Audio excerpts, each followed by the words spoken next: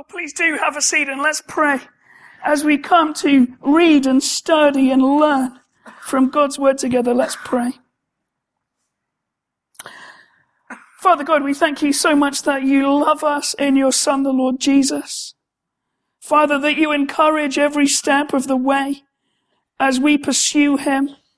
Father, thank you that he walks with us by his Spirit. So Lord, now as we come to study this word, may you send your Spirit to make it alive for us, to challenge and change. Father, in order that we might see your Son Jesus afresh, anew this morning. Father, take feeble words, send your Spirit that this sermon might come with power and deep conviction from yourself. Father, our greatest need right now is to hear your voice. So speak, your servants are listening. Amen. We are in the near the end of our series in Hebrews, Out from the Shadows. We've got to chapter 12. It's stretched us. It's challenged us. It's shown us the Lord Jesus maybe in ways that we've never seen before. Certainly against the backdrop of the Old Testament, it has been such a thrilling journey to go on. And we come to probably the most famous bit of Hebrews this morning in Hebrews 12. And so my opening question for you is this.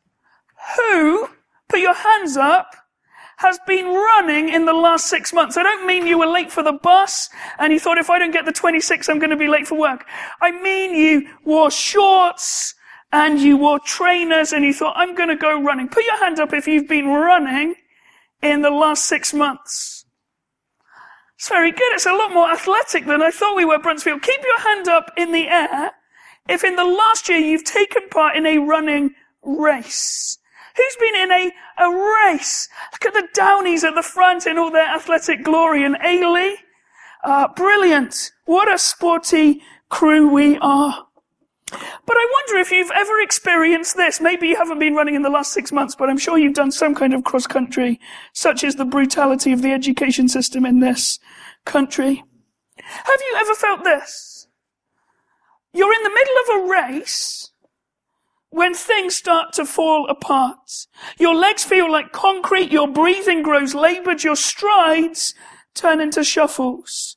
Negative thoughts flood your mind and the urge to quit becomes overwhelming. Unfortunately, if you run long enough, this will inevitably be your experience, and unless you can push through, your race will be over. That is one of the most famous Kenyan athletes who's been running marathons for years. It's him describing the experience of hitting the wall. It happened to Paula Radcliffe in 2004 at the Athens Olympics. She'd been running. She'd actually got to 21.6 miles, which is some effort. But at that point, she hit the wall she couldn't overcome and tapped out and just sat sobbing by the side of the road. And what we have here in Hebrews 12 being described is this group of Jewish Christians. And in their Christian life, in their journey towards the Lord Jesus, they have, in every sense of the word, hit the wall. They've hit the wall in their race of faith. And I think three things have happened to them. And if you look down at Hebrews 12, verse 12, I'll just point them out to you. The first thing they've witnessed is they're prematurely exhausted. Look what he says in verse 12. Therefore, strengthen your feeble arms and weak knees. Make level paths for your feet, so that the lame may not be disabled, but rather healed. They've come through a lot, these Hebrew believers. They've suffered hardship, they've struggled, there's been difficulty, they've had possessions confiscated, their reputations in society have been crushed. They've really in the crosshairs of a hostile society. And they're exhausted. And they're ready just to tap out. And like Paula Radcliffe, to just sit sobbing on the side of what was their Christian race. Then look at verse 14 and we see their second experience as they hit the wall. They've got stubborn deafness. Make every effort to live in peace with everyone and be holy. Without holiness, no one will see the Lord. See to it that no one falls short of the grace of God and that no bitter root grows up to cause trouble and defile many.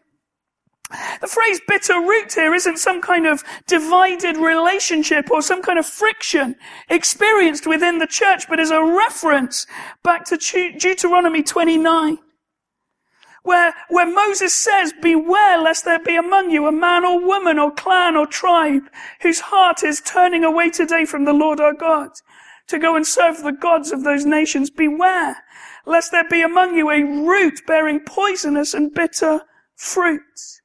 One who, when he hears the words of this sworn covenant, blesses himself in his heart, saying, I shall be safe though I walk in the stubbornness of my heart. What the writer to the Hebrews is saying is make sure you keep listening to God, that you don't just close your ears, that you don't rely on the distance that you've traveled so far and go, well, I've got it.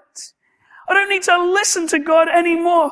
The Christian faith is not so much about the resume we've accrued, but it is about listening to the Lord today. They've stopped listening. They've got stubborn deafness. So just imagine Mo Farah, that greatest of British imports that we've ever managed, who did so well at the London Olympics. And this summer we'll be competing in Rio. But just imagine if he said, London was great. I don't need to train for Rio. I can just sit on my couch and use Deliveroo till my heart's content, eating burgers and Chinese and Thai. I can just eat as much as I want because I did it before. I don't really need to train for Rio in the summer.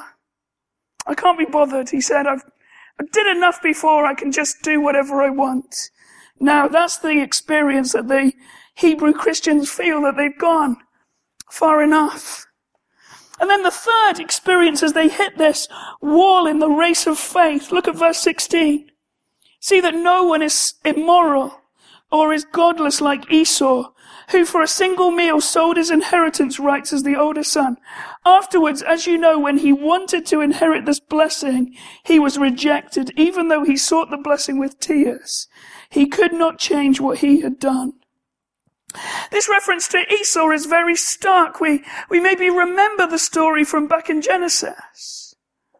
That Esau comes in from hunting, it's not been very successful, and he's absolutely famished. And his brother Jacob, who's never slow in taking an opportunity that presents itself, says, Esau, have some of my stew, but in return I want your blessing. And Esau, so distracted by the immediate, loses perspective on the eternal, and he says, deal.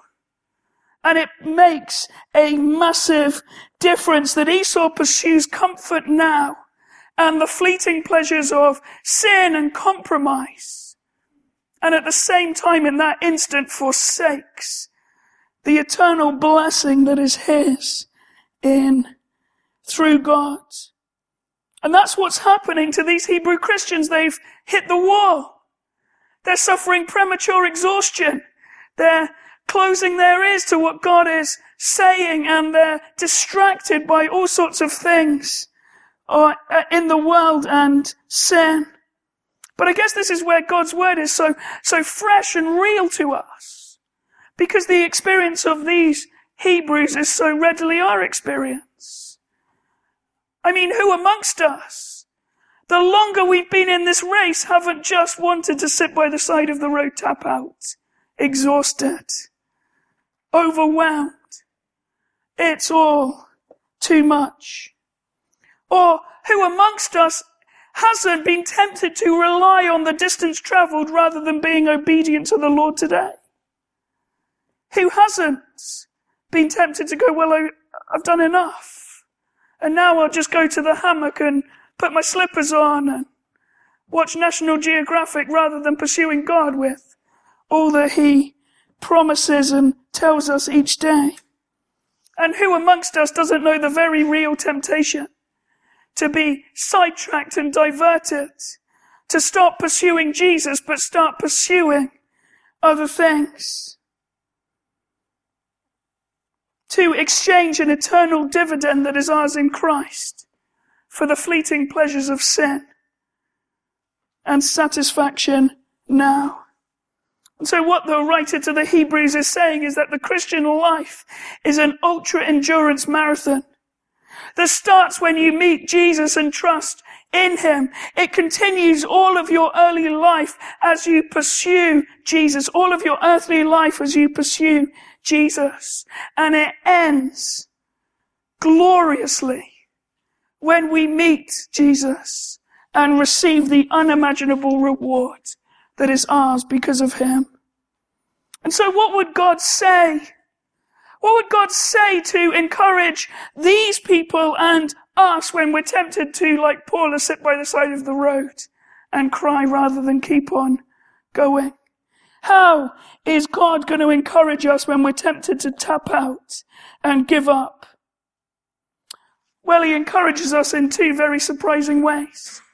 Verses 1-3, he encourages us in the arena, and verses 4-11, he trains us in the gymnasium. He encourages us in the arena, verses 1-3, and he trains us in the gymnasium, verses 4-11. So let's look at this. Hebrews 12, verse 1. Therefore, since we are surrounded by such a great cloud of witnesses, let us throw off everything that hinders and the sin that so easily entangles. And let us run with perseverance the race marked out for us, fixing our eyes on Jesus, the pioneer and perfecter of faith. For the joy that was set before him, he endured the cross, scorning its shame, and sat down at the right hand of the throne of God. Consider him who endured such opposition from sinners, so that you will not grow weary and lose heart. I think he gives us 5 things that we're to do if we're not going to be those that tap out and give up. And the first one is this. He says, learn from. We've just come through Hebrews chapter 11, which has been this marvelous list with small biographical details of these great saints of old who kept on pursuing Jesus in faith. He says these people are to encourage us and we're to learn from them. These are not so much supporters in the stadium clapping us along, but it is more the honors board. The honors board listing their achievements of the past so that as we go out to run our race, we go, well, they did it. And they did it. And they suffered more than me. So it encourages us to keep on going. We're running a race. And the writer to the Hebrews says, many people have run this race before you, and learn from them. Learn from what they did and how they persevered and how they kept going. Even through struggles that are greater than what you are facing. Here are some of the names. And then the second thing he says is strip off. Back when Hebrews was written, there wasn't lycra or high-performance fabric or neoprene. When you took part in the games, you took part in the way that nature intended.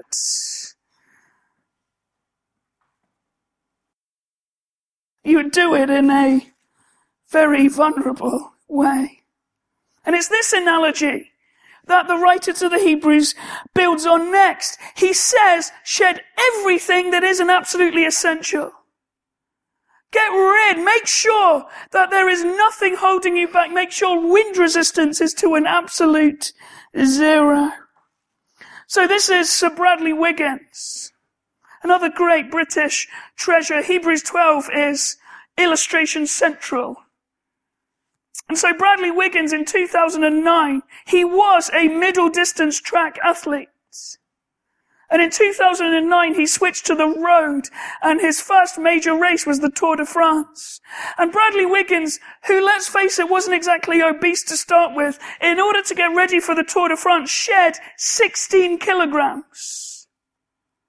in order to give himself every chance of completing the 3-week endurance race up and down mountains.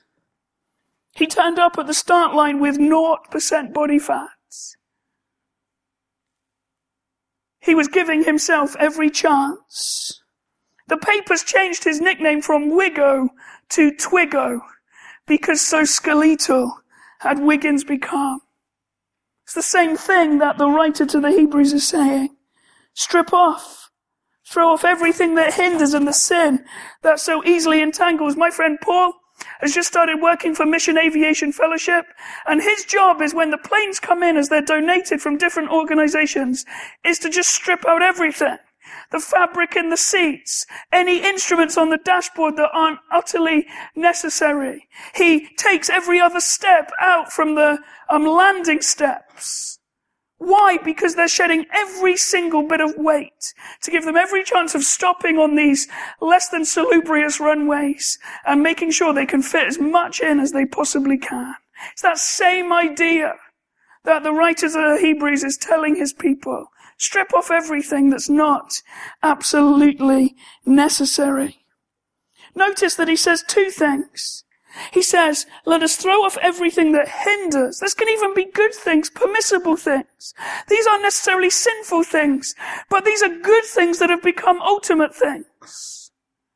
When family is so pedestaled that you can't do anything else, when your job envelops all of your energy and takes all of your time, when your house and your possessions, when your sports team and your friends, when they start to dominate and Jesus has to start to diminish, that's the kind of thing that Mr. Hebrews is saying, let us throw.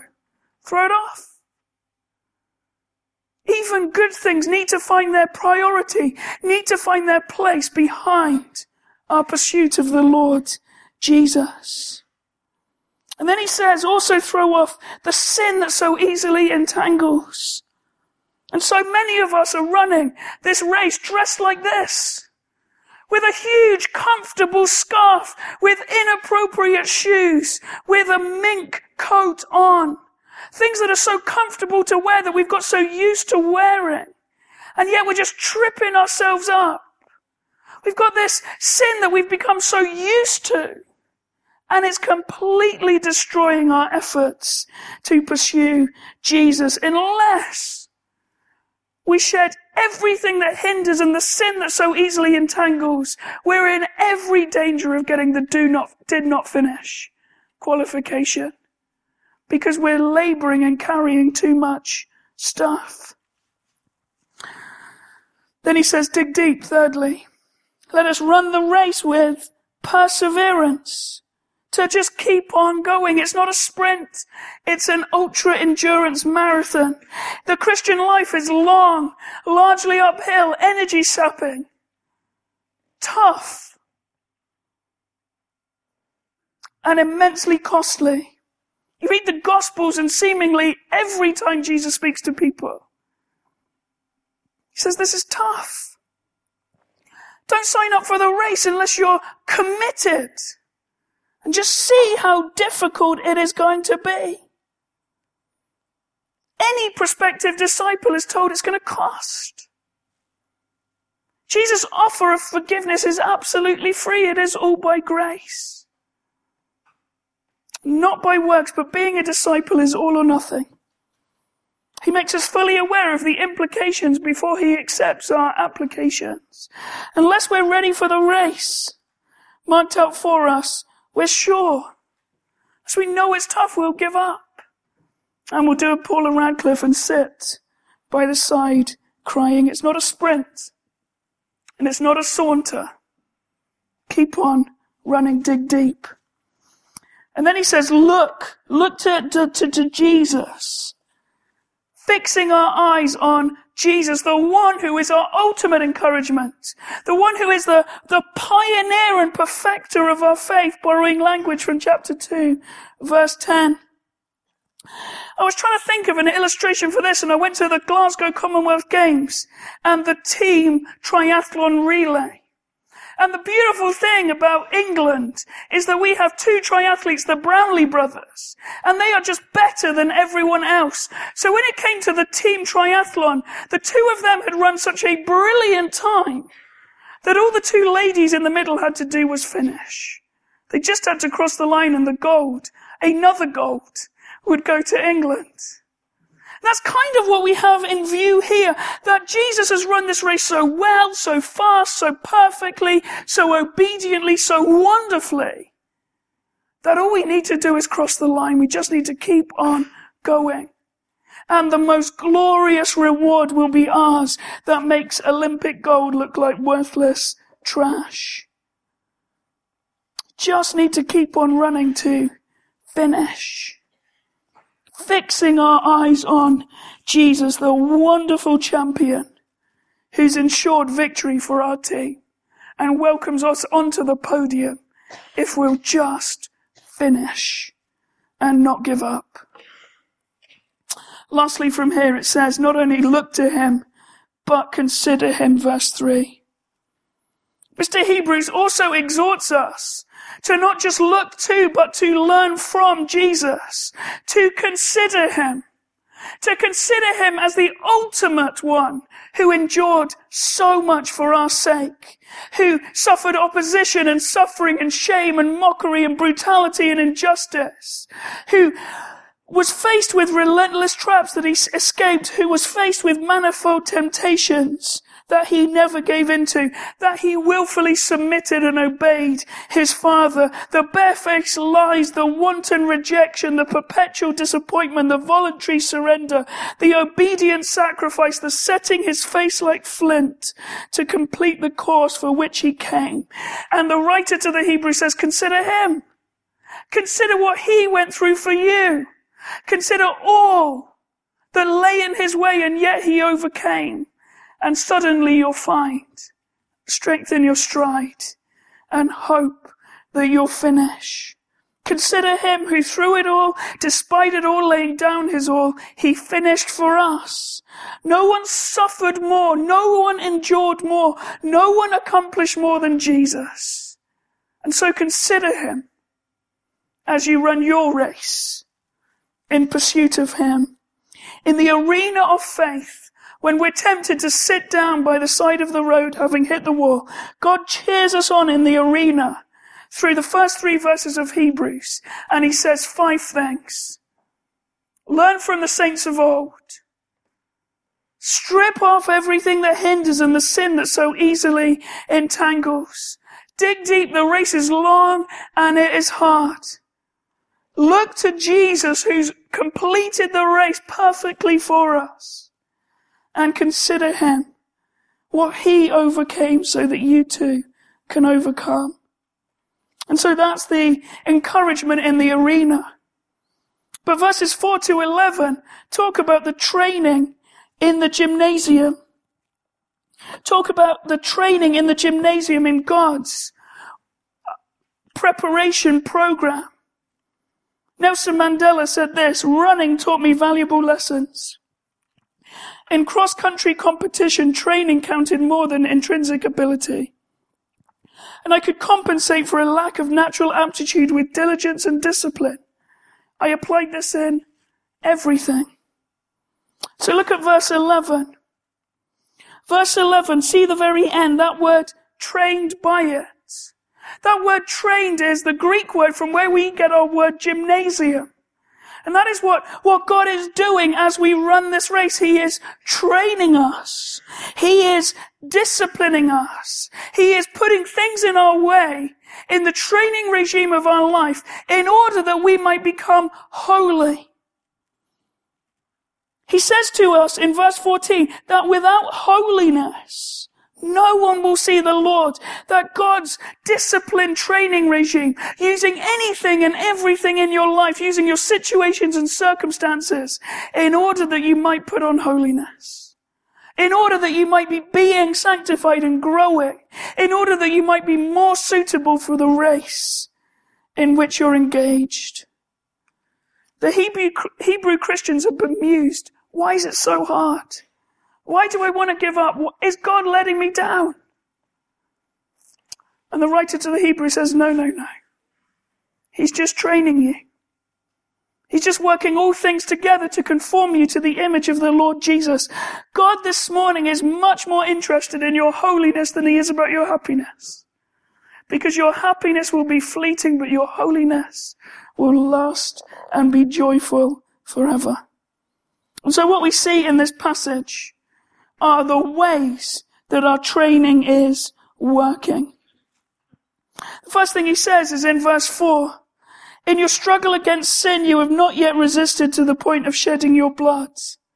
Seems like quite a brutal point, doesn't it? That when we're tempted to give up, God says, well, you shouldn't give up, you're still alive. You won't find that in many pastoral counselling manuals. That when people are really struggling, you go, but you're still alive, what are you complaining about? But that's what the writer to the Hebrews is saying. Compared to some of the people at the end of chapter 11, your heart's still beating and your lungs are still inflating. Keep going. You're still alive. Knowing that should encourage to keep us going, that we're still alive in order that we might keep going. Verse 5, he says, you're being trained. Have you completely forgotten this word of encouragement that addresses you as a father addresses his son? It says, my son, do not make light of the Lord's discipline, and do not lose heart when he rebukes you. So when difficult times come, we need to keep walking the tightrope. We can't make light of it and just laugh it off and pretend that nothing's happening and we've got nothing to learn in the situation. But nor are we to be completely crushed by it and give up. Don't make light of it. Don't lose heart because of it, but grow in the midst of it. God is aligning circumstances and situations in your life in order that you might learn and grow, in order that you might put on holiness and have greater stamina for the race that is marked out before you. You're still alive, you're being trained, and thirdly, you're legitimate children. I was in Sainsbury's yesterday. Sainsbury's on Saturday is excruciating, and it was made all the worse by a 2-year-old little girl who in the veg aisle is having a proper tantrum. She is kicking the floor, she's face down, she's punching and screaming at her parents, her head is revolving 360 degrees. But no part of me thought, I should go over and say to this little girl, that's not the appropriate way to act in public. I don't know if you would do that. I certainly wouldn't. Why? Because it's the parents' job to discipline their children, isn't it? And that's the great encouragement that comes to us in verse 7. That God is disciplining us because he loves us and is treating us like children. That he's doing whatever he can in order to make us fit for the race, your legitimate children. So counterintuitively, when we face hardship, the discipline of the Lord, he's doing it because he loves us and wants the best for us, and wants to use any means possible in order that holiness might be the end result. Oh, that's the picture. That wasn't that child, just in case you thought that was a bit weird. Verse 9, you're learning respect. Moreover, we have all had human fathers who disciplined us, and we respected them for it. Now, generally speaking, and I know some people here had very difficult and abusive relationships with parents, but broadly speaking, parents who discipline their children earn their respect. When we'd done something wrong and my dad came in from work, we hid in our bedrooms because we were afraid of him, because we respected him.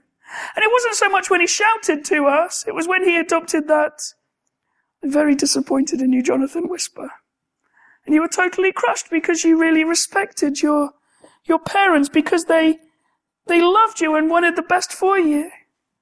And so God is disciplining us. He's giving us this training regime in order that we might grow in holiness and respect him and have a right fear of the Lord. In order that we might keep on going. I think we get this when really difficult things happen.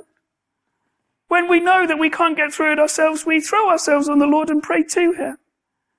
But I wonder how many opportunities to learn and to grow and deepen our relationship with God we lose. Because when things aren't quite at that extreme, we just try and tough it out and go it alone. 2 more little encouragements. Verse 10, your training will work. They disciplined us for a little while as they thought best, but God disciplines us for our good, in order that we may share in his holiness. In contrast to earthly fathers who discipline us to the best of their ability, in order to bring about what they hope will be good results, our Father God disciplines us in order to achieve the desired outcome of our holiness. He's not making it up as he goes along. He's not reading the latest parenting manual or sporadically using the naughty step. God is orchestrating and training even through hardship in order to cultivate holiness in our lives. In order that we might be those that throw off everything that hinders and the sin that so easily entangles. He is so all over this training program that might happen in your life and mine. And the final encouragement, verse 11. No discipline seems pleasant at the time. I don't know if you ever got a smacked bottom when you were growing up, but it wasn't pleasant. But you learnt from it. No discipline seems pleasant at the time, but painful later on, however.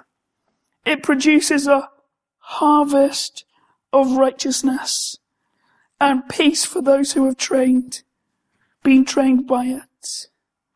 If we remain enlisted in God's gymnasium, continuing to face hardship as part and parcel of God's training regime of discipleship, then it will be tough. It will be painful. It will be unpleasant. Like a sculpture God is working on that he's chipping away and stripping away everything in order that we might be conformed to the glorious image of the Lord Jesus. In time, this training regime will work. So when we face discipline, we're so ready to ask, why me? Why is this happening? God, why are you treating me like this? When what we should be asking is what? What are you teaching me in the midst of this hardship? And the second question, how can I get through it in a way that brings you maximum glory and me maximum growth in holiness, that we might develop a muscle memory in living rightly and peaceably before a holy God, in order that, as verse 14 says, we might have the hope of seeing him. Muhammad Ali famously said this, I hated every minute of training, but I said, don't quit, suffer now and live the rest of your life as a champion. If that was what he said about his relatively short boxing career and the prospect of wearing an oversized belt for a few years, how much more should it be our attitude not to quit amidst God's perfect training regime in this life to make us holy, with the sure and certain prospect of sharing eternal glory with God forever. So what do we do when we hit the wall of our Christian life? Well, we're encouraged in the arena.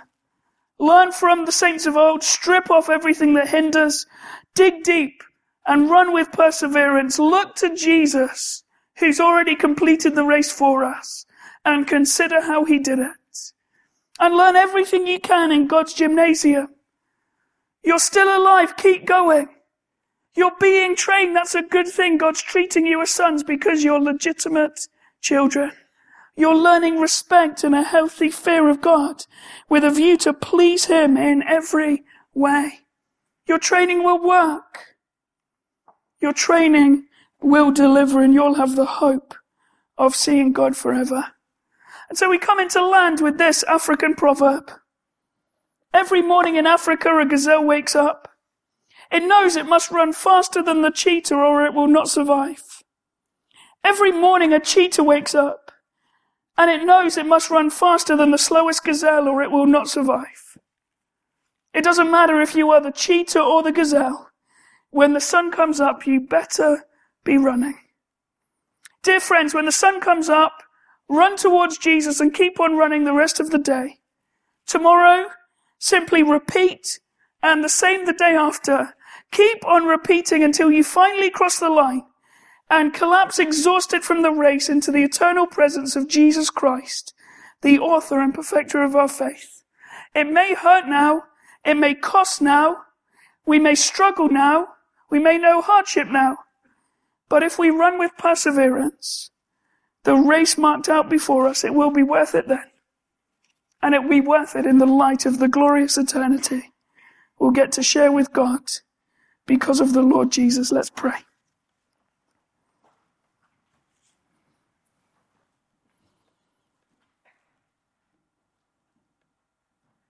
Father God, thank you so much that you don't leave us alone, but you treat us as children.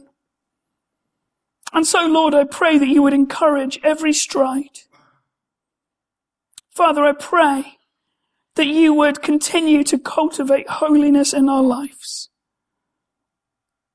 And Father, you would do it all in order that we might be conformed to the image of the Lord Jesus.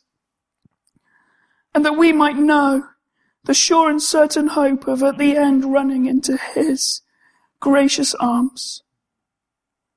And so, Lord, help us, train us. We invite you to do whatever is necessary in order that we might be fit for this race. Father, encourage those who are struggling. Father, open the ears of those that have stopped listening. And Father, may there be undivided hearts in the lives of those that are tempted to look elsewhere for joy and pleasure and happiness. Father, thank you so much for Jesus, who endured so much so that we would not grow weary or lose heart. Father, thank you so much for him. Amen.